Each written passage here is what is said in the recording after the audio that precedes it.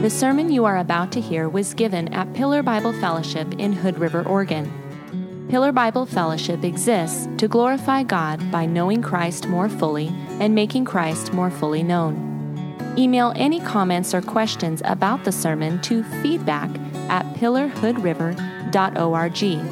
You can find more information about Pillar Bible Fellowship online at www.pillarhoodriver.org. Please enjoy the podcast. Would you all bow with me again in prayer this morning?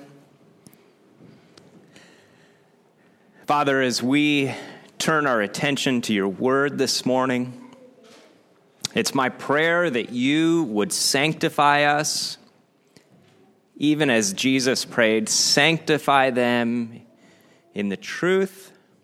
Your word is truth. Lord, we need to be grounded in your word. We need to be guided by your word. And so I pray that you would send your Spirit to work in us and among us so that you might work through us, ground us, and guide us now, we pray, in Jesus' name. Amen. Go ahead and take a seat if you would. Crack your Bibles open to Mark chapter 12. We'll start with a question for the kiddos this morning. What's at the center of pride? What's at the center of pride? Anyone? Any kiddos? Benjamin? Sin. That's right. And what's at the center of sin? The big kid in the middle knows it. Riker, did you have your hand up? No? Don't overthink this one. Travis? I. There you go. I is literally at the center of pride. I is literally at the center of sin. I. But also, figuratively, is it not? I is at the center of pride. Pride is centered on self. It relies on self. It's concerned about self. And pride will ultimately end with self. A life lived in pride. And while we might recognize pride is sinful, Benjamin, you were right. Sin is at the center of pride. We found all sorts of ways to dress pride up, to disguise it. In some ways, even to make it look like it is something noble, to make it look like it's something desirable, appealing and attractive. I'm sure that we have all recently seen displays of pride, displays of self, displays of being concerned about self, of being centered on self. I'm going to get mine while I still can. I would say if you've been to any grocery stores lately, you've probably seen examples of that. In our passage this morning, we see the sin of pride. And we see it dressed up in religious robes. That is, the people of the Sadducees. These Sadducees, they give this impression of true religion, about being about something that's great, about something that's grand, but really all the while they're only concerned with self. With these Sadducees, they appear very religious, and they were so far as ritual was concerned, but ritual is not true religion. It is not religion in the right sense of the word. Their religion was in vain because their religion was entirely centered on themselves. And so, with themselves, their religion would end. There was no hope for them beyond this life. There was no power beyond what they could muscle out for themselves. But we see them this morning come face to face with Jesus. We see them challenged by Jesus. We see them exposed by Jesus. They intend to make Jesus look silly, but instead, they are the ones that are ashamed. And we see this morning where it is that these Sadducees went wrong and what led to this pride. And in this passage, I think there are great admonitions for us. There's great instruction for us, great warnings, a timely message for us that we would not do like they do. So look with me, if you will, in Mark chapter 12, starting in verse 18. We read there, Mark records for us, "And Sadducees came to him who say that there is no resurrection." Quite the introduction. This is the Sadducees. What do we want to know about the Sadducees? They believe there is no resurrection. These different groups have been coming to Jesus. They are asking him questions. They are trying to trap him, to trip him up, somehow to get him to stumble. But every time they are the ones that stumble. Every time they are the ones that go away as fools. And so now the Sadducees come to him. We don't read much about the Sadducees in Mark's gospel. But even though we don't see much of them in Mark's gospel, their influence is very much present. You see, the Sadducees, they were very influential in Jerusalem. They were very influential, especially in the sphere of the temple, in the area of the temple.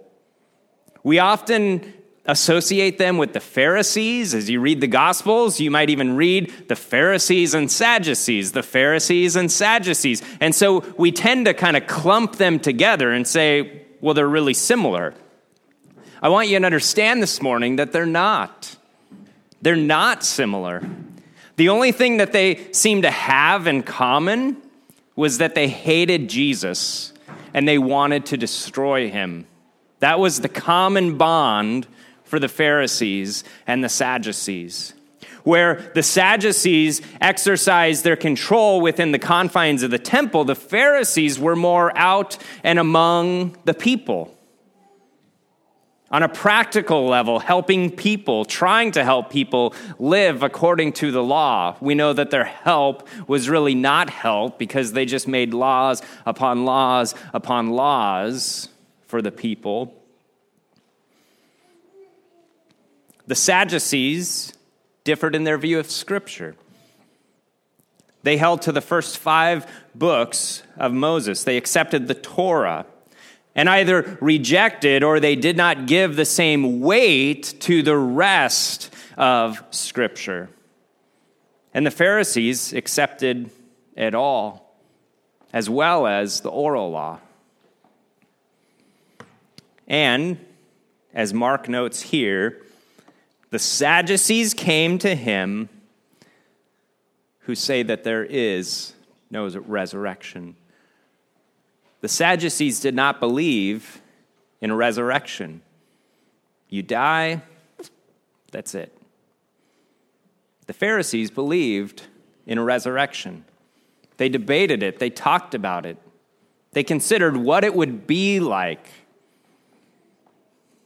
The Sadducees simply dismissed it. And so these Sadducees seize upon this opportunity in this series of questions as people are coming to Jesus, hoping to trap him in his words, hoping to stumble him with a question. It's our turn. And boy, have we got a whopper for Jesus. Listen to this question. Verse 19, Teacher, Moses wrote for us that if a man's brother dies and leaves a wife but leaves no child, the man must take the widow and raise up offspring for his brother. This is levirate marriage, Deuteronomy 25. You can go back and listen to that sermon when we went through the book of Deuteronomy. If a man dies, no heir, then the brother is to take that widow now, make her his wife, and then the firstborn would be the heir to the dead brother. Well, verse 20, there were 7 brothers. The first took a wife, and when he died, left no offspring. And the second took her and died, leaving no offspring. And the third likewise. And the 7 left no offspring. Last of all, the woman also died. Are you tracking? This is an extreme case. Not just 1 brother, 2 brothers, 3 brothers. All 7. No offspring. And then the woman dies. Verse 23, and here's their question. In the resurrection, when they rise again, whose wife will she be? For the 7 had her as wife. And they think, we've got him. I have to imagine that this was the Sadducees' ace in the hole question. When they start debating with the Pharisees and they want to make the Pharisees look foolish, this is the question that they pull out. Oh yeah, well, what about this situation? What about this story or scenario? Whether it's real or manufactured really doesn't even matter. But they pose this question. So whose wife will she be? Because the 7 had her as wife.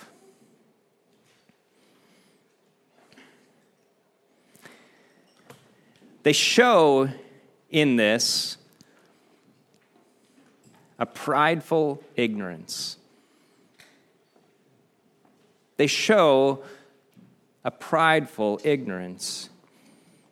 They came to Jesus thinking that they already knew the answer. They had been able to stump the Pharisees time and time again with this question. You see, the Pharisees believed that the resurrected state was basically a continuation of what we know now and are familiar with, that marriage would continue even after resurrection. And so for the Pharisees, this would stump them. This would cause them to stumble. How do we answer? Any way that they answer, the Sadducees are able to make the Pharisees look like fools. So for the Pharisees who believed in the resurrection, but who believed wrongly, this created a real dilemma. They wouldn't know how to answer. They wouldn't have a good answer. And this is what the Sadducees are attempting to accomplish with Jesus. They want to expose him as a fraud. They want to make him look like a fool. They want to discredit Jesus. They weren't really hoping to learn from him. That wasn't the intent behind their question. So Jesus responds. Verse 24, Jesus said to them, "Is this not the reason you are wrong? Because you know neither the Scriptures nor the power of God. I hope you can appreciate just how quickly this changes. The Sadducees come and they ask this question, and they're hoping that they'll find Jesus maybe fidgeting nervously, maybe biting his nails, trying to come up with an answer. What should I say? Boy, this is a toughie. This is a good one, a zinger. What will I say? How will I answer? But Jesus doesn't even give them an answer immediately. Is this not the reason you are wrong? You're wrong. Your question isn't even any good. You know so little.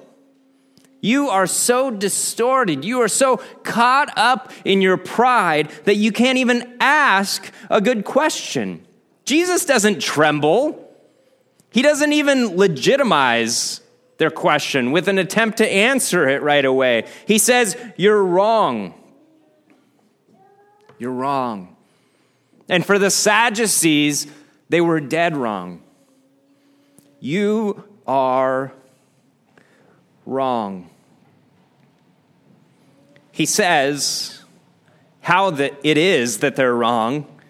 Two things generally. First, because you know neither the Scriptures, and secondly, nor the power of God.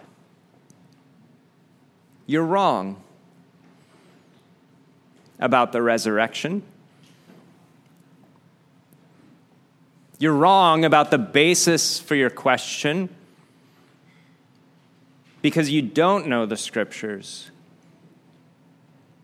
And because you don't know the power of God. Imagine how this would have landed on the ears of the Sadducees. This was like the religious aristocracy. These were those with authority. These were those with power. These were those that were well respected. They controlled the goings-on the Temple Mount. They were the conservatives, the ultra-conservatives, where the Pharisees were maybe more liberal in what they accepted and what they taught. No, the Sadducees were a very tight circle. And Jesus comes and says, you don't even know Scripture. And you don't even know the power of God. This would be like an unknown street evangelist who goes to a faculty meeting at a well-known and a rigorous seminary and tells the professor they don't know anything about their Bibles. Who are you to say we don't know our Bibles?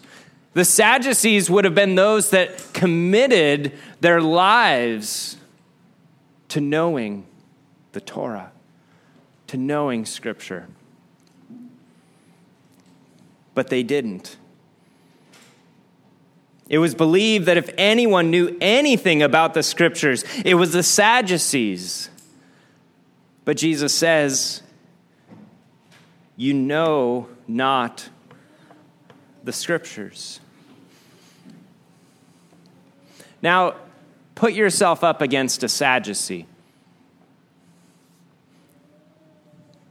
With all that they would have known about Scripture and about what you know about Scripture, and get those Bible trivia cards out and start going through and asking those questions. I would say for most of us, maybe all of us, we wouldn't stand a chance against the Sadducees when it came to Bible trivia.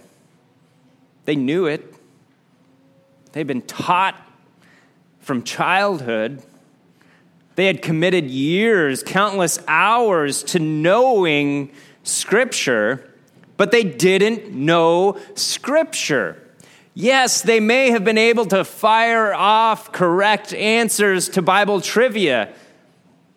And I'm not saying there's a problem with that, but what I am saying is that doesn't go far enough. It's not about just knowing answers to events and places and names, to be able to give the address in the Bible for where a certain story takes place.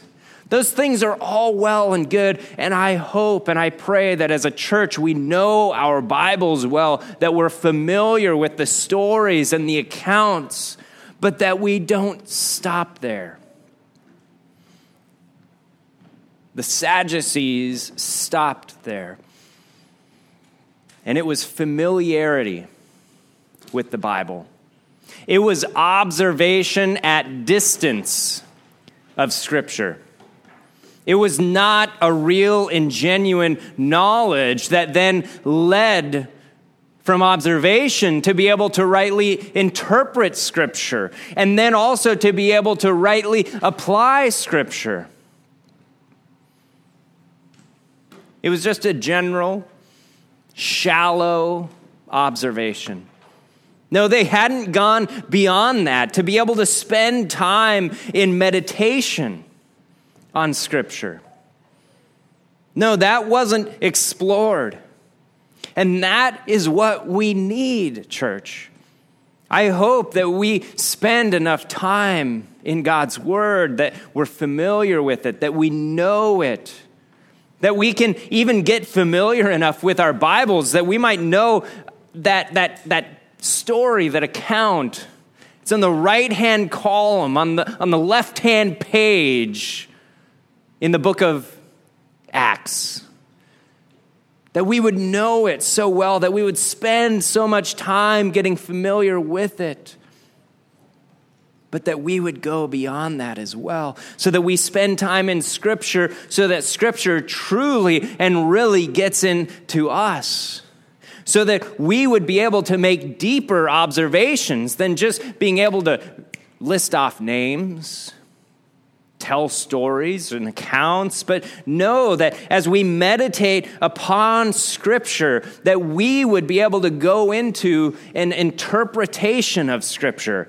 Not just what does it say, right? That's the general observation. What does it say? This person did this at this time with these people, and that was the result. Observation. Great. That's Bible trivia. But then you get to the next question. What does it mean? What does it mean?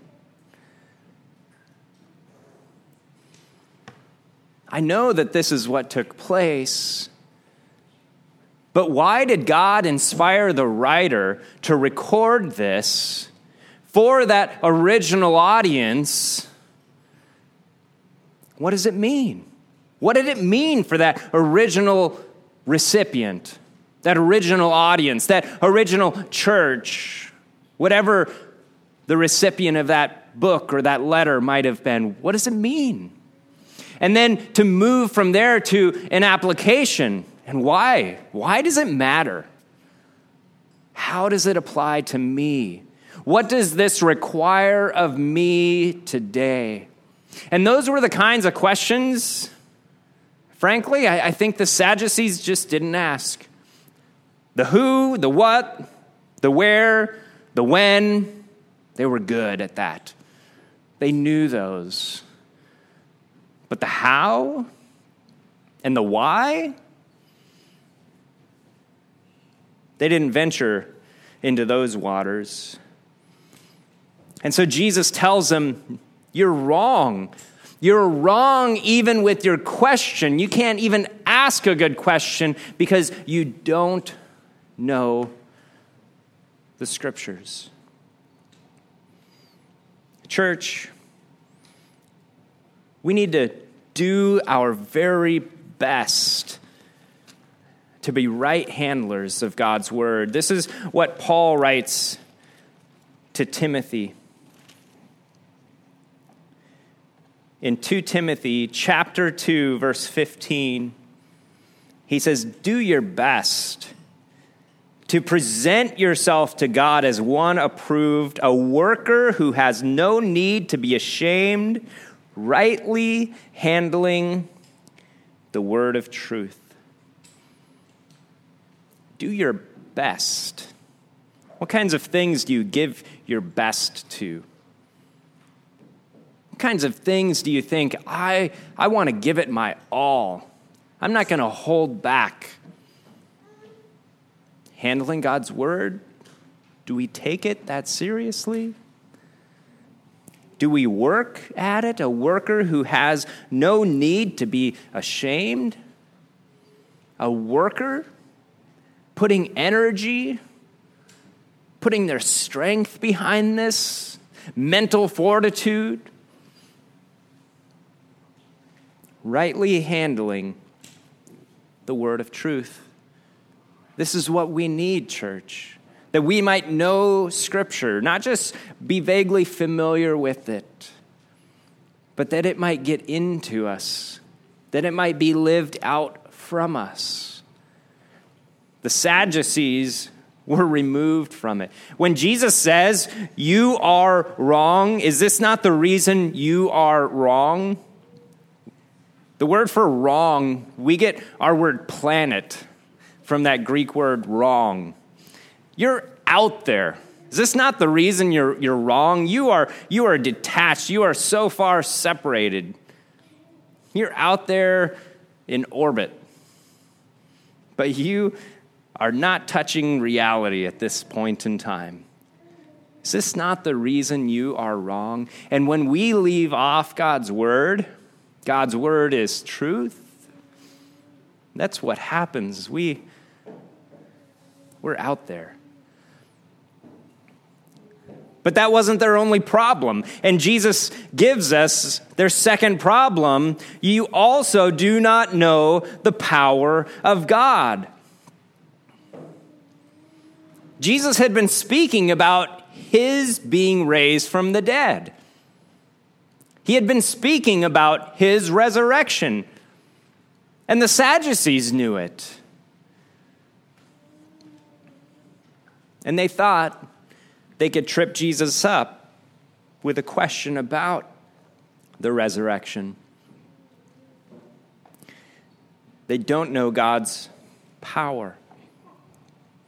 You can write these down, but I want to read them for you to give you some instances of where we read about God's power in his word. 1 Corinthians chapter 6 and verse 14, it says, God raised the Lord and will also raise us up by his power.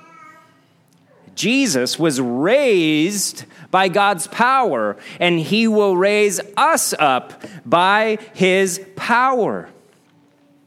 In Colossians chapter 2 and verse 12, we read there, having been buried with him in baptism, in which you were also raised with him through the faith in the powerful working of God, who raised him from the dead.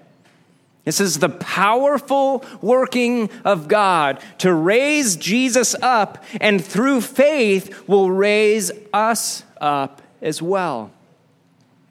God displays his power in raising us up, in raising Jesus up, in the resurrection. One more, in Ephesians chapter 1, verses 19 and 20.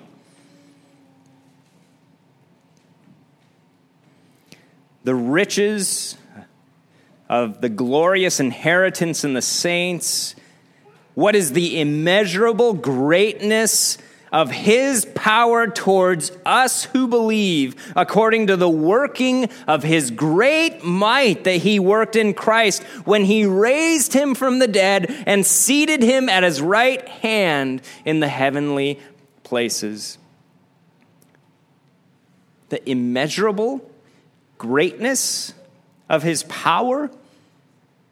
You don't even have a measuring device big enough to measure the greatness of God's power, according to the working of his great might that he worked in Christ when he raised him from the dead and seated him in the heavenly places. And this is the same power that is at work to raise us up in Christ.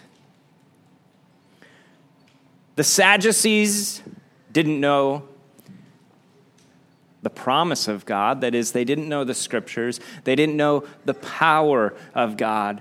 And church, I'm convinced that now, especially in times like now that we're living in, that we need to be reminded of God's power. For the Sadducees, this is how it played out. They were upset with Jesus because he was threatening their position. If people are believing Jesus, if people are following Jesus, then we're going to lose our position because our teachings are so very different. And so what do? We need to destroy him. We need to figure out a way to take him down because he is opposing us. And so in the same way, it's the thinking for those who have hope only in this life, like the Sadducees. No resurrection? No hope beyond this life? I need to get all that I can while I can.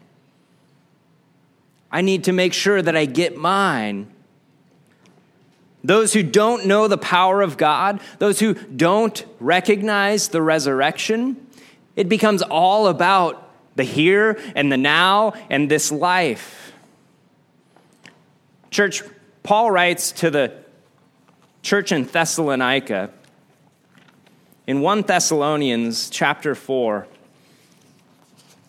And I want to read this for you as well. Starting in verse 13, he says, "We do not want you to be uninformed, brothers, about those who are asleep, that you may not grieve as others who have no hope.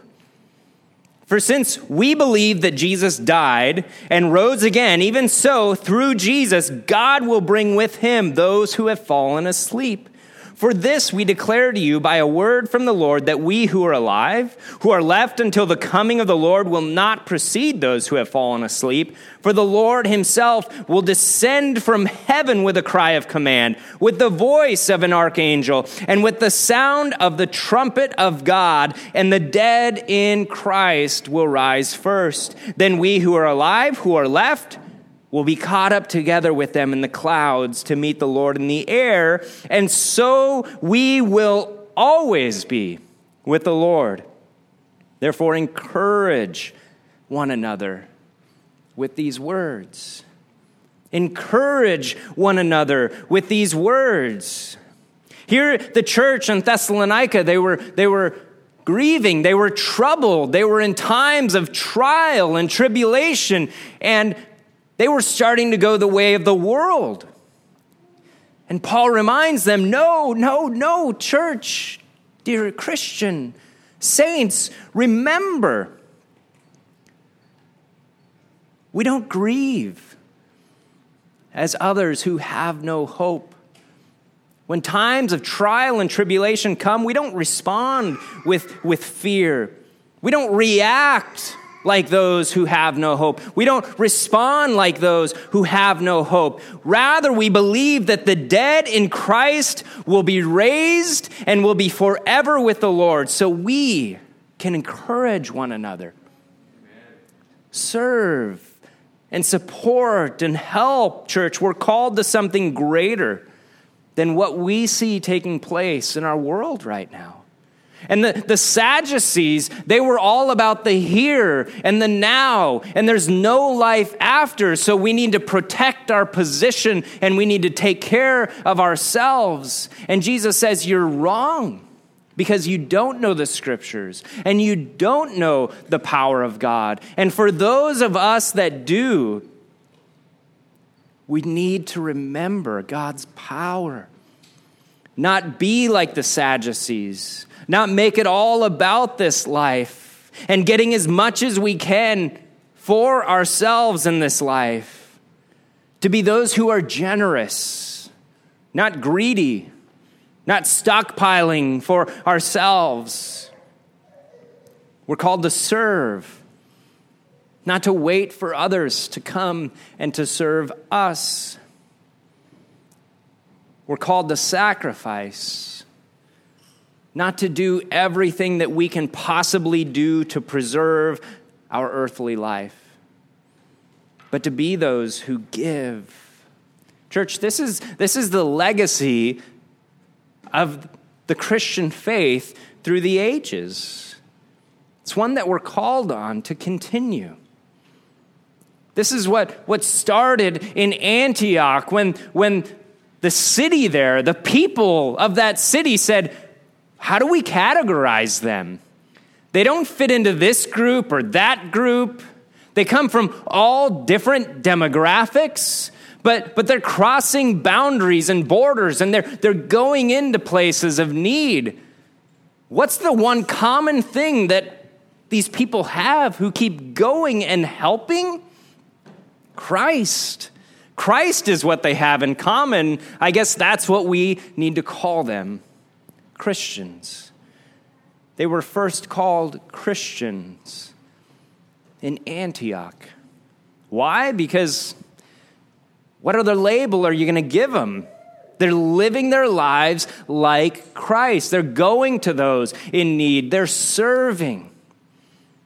They're sacrificing.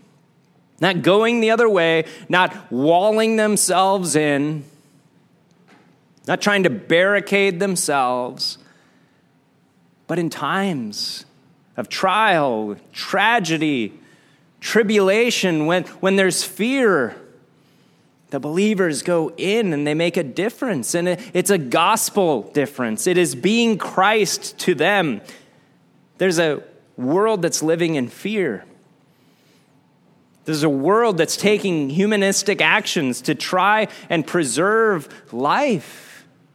Yeah, there's wisdom. Use hand sanitizer. There's wisdom, certainly. But I've heard stories of people going in bunkers until this passes over. Is that what we're called to do as Christians? I don't believe so. But if you don't know God's power, that's the best you've got. And this life is all that you've got. So you better try to save it. You better try to preserve it. But church, this is a time for us to pray and to think and to speak and to act in a way that is distinctly Christian. The Sadducees did not know the scriptures, did not know the power of God, and so they were in opposition to Jesus because they were trying to protect what they had, because this life is all that they knew. But we know there is hope beyond the grave, and so we don't fear, we don't grieve as those who have no hope. No, we are to encourage one another and to stir one another up to love and to good works. And this is one of the ways that we portray Christ to a lost and a hurting and a fearful and a dying world. And Jesus continues with these Sadducees. He's not done with them yet. Verse 25, when they rise from the dead, not if, but when.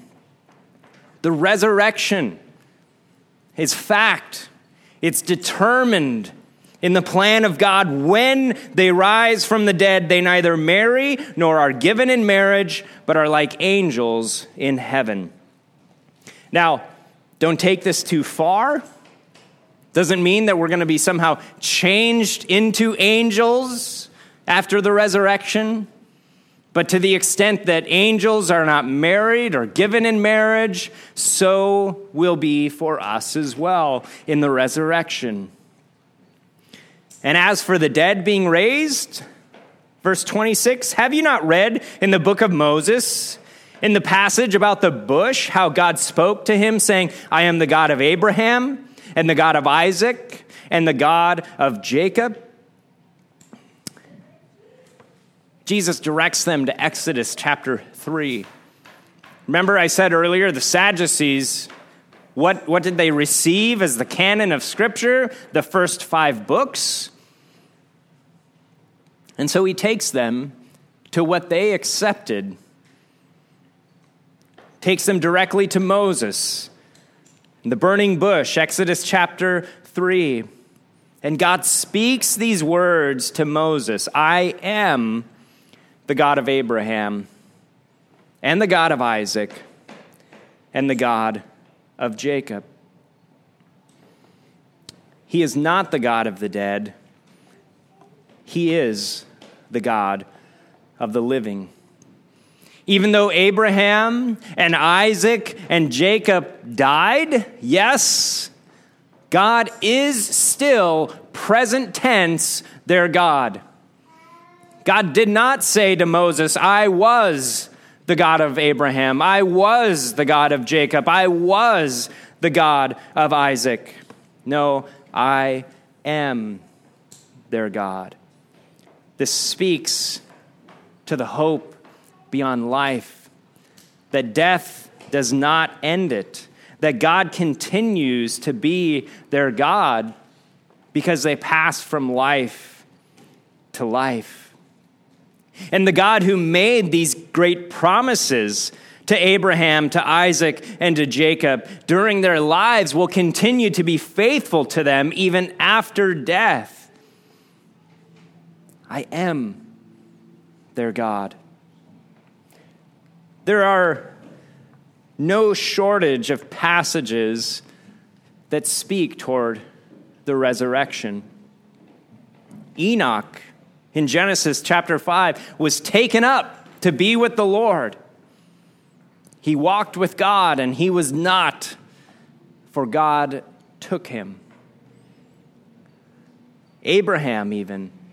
Have you ever noticed in Genesis 22 when he is going to Mount Moriah to worship? And the servants say, Abraham says to the servants, we are going to worship and will come again to you. Abraham had a resurrection hope.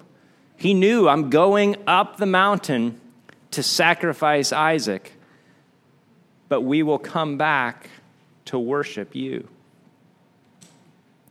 He is not the God of the dead. He is the God of the living. And Jesus ends his answer to them, the Sadducees, in verse 27, again affirming, you are quite wrong. You are much like those planets far, far away. They were wrong about the resurrection. And so also they were wrong about Jesus. The Sadducees, they had their religion. But their religion was not according to Scripture. They had their religion, but their religion did not recognize God's power. There is life in him. We're exhorted in Scripture to leave off pride and to humble ourselves before the Lord, and he will exalt us, and he will lift you up. I is at the center of pride. And the Sadducees were all caught up in themselves, all worried about what they could get in this life now. And even when real life was right in front of them, Jesus, the way, the truth, and the life, they didn't recognize him. They didn't humble themselves. Church, we're called to be those of humility, recognizing the power of God, submitting to the promises of God revealed to us in Scripture, and he will lift us up to the glory of his name. Let's pray.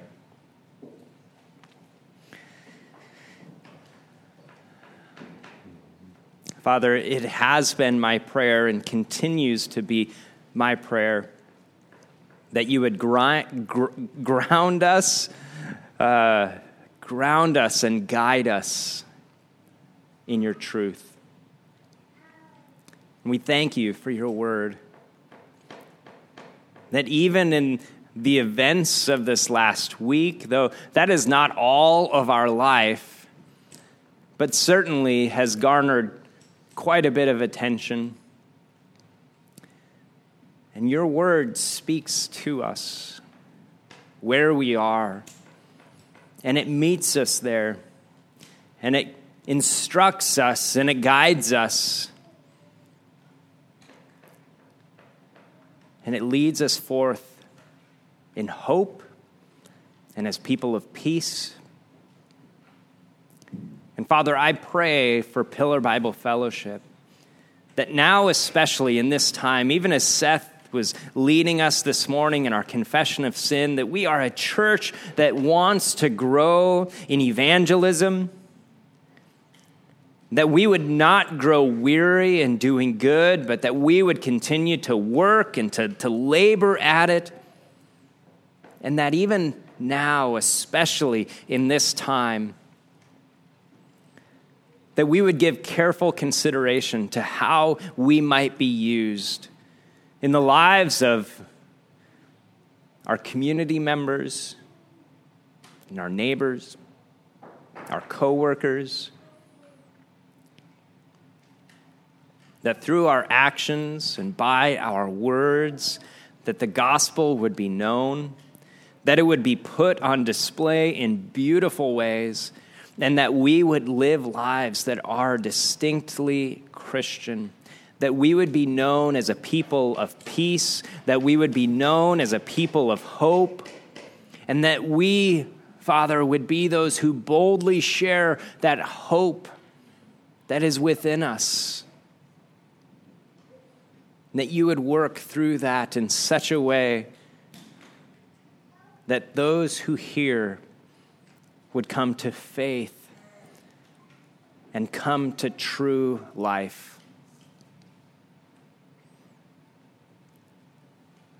Continue to guard us and protect us, Lord, not even necessarily from a virus, but guard us and protect us from wrongful thinking, from disbelief, from straying away from your word and responding in natural ways that are contrary to you, reacting in such a way that we would do shame to the gospel, bring shame to the gospel. Father, we want the name of Jesus to be exalted, and especially in a time when there is such need being made known and needs being expressed. Father, we know that Jesus is the greatest answer that we can bring. Strengthen us, encourage us, Lord, give us courage and boldness, that we might be able to proclaim your name, to do your work, and to bring glory to you. It's in Jesus' name we pray. Amen. Thank you for listening to this sermon from Pillar Bible Fellowship. Please email any comments or questions about the sermon to feedback@pillarhoodriver.org.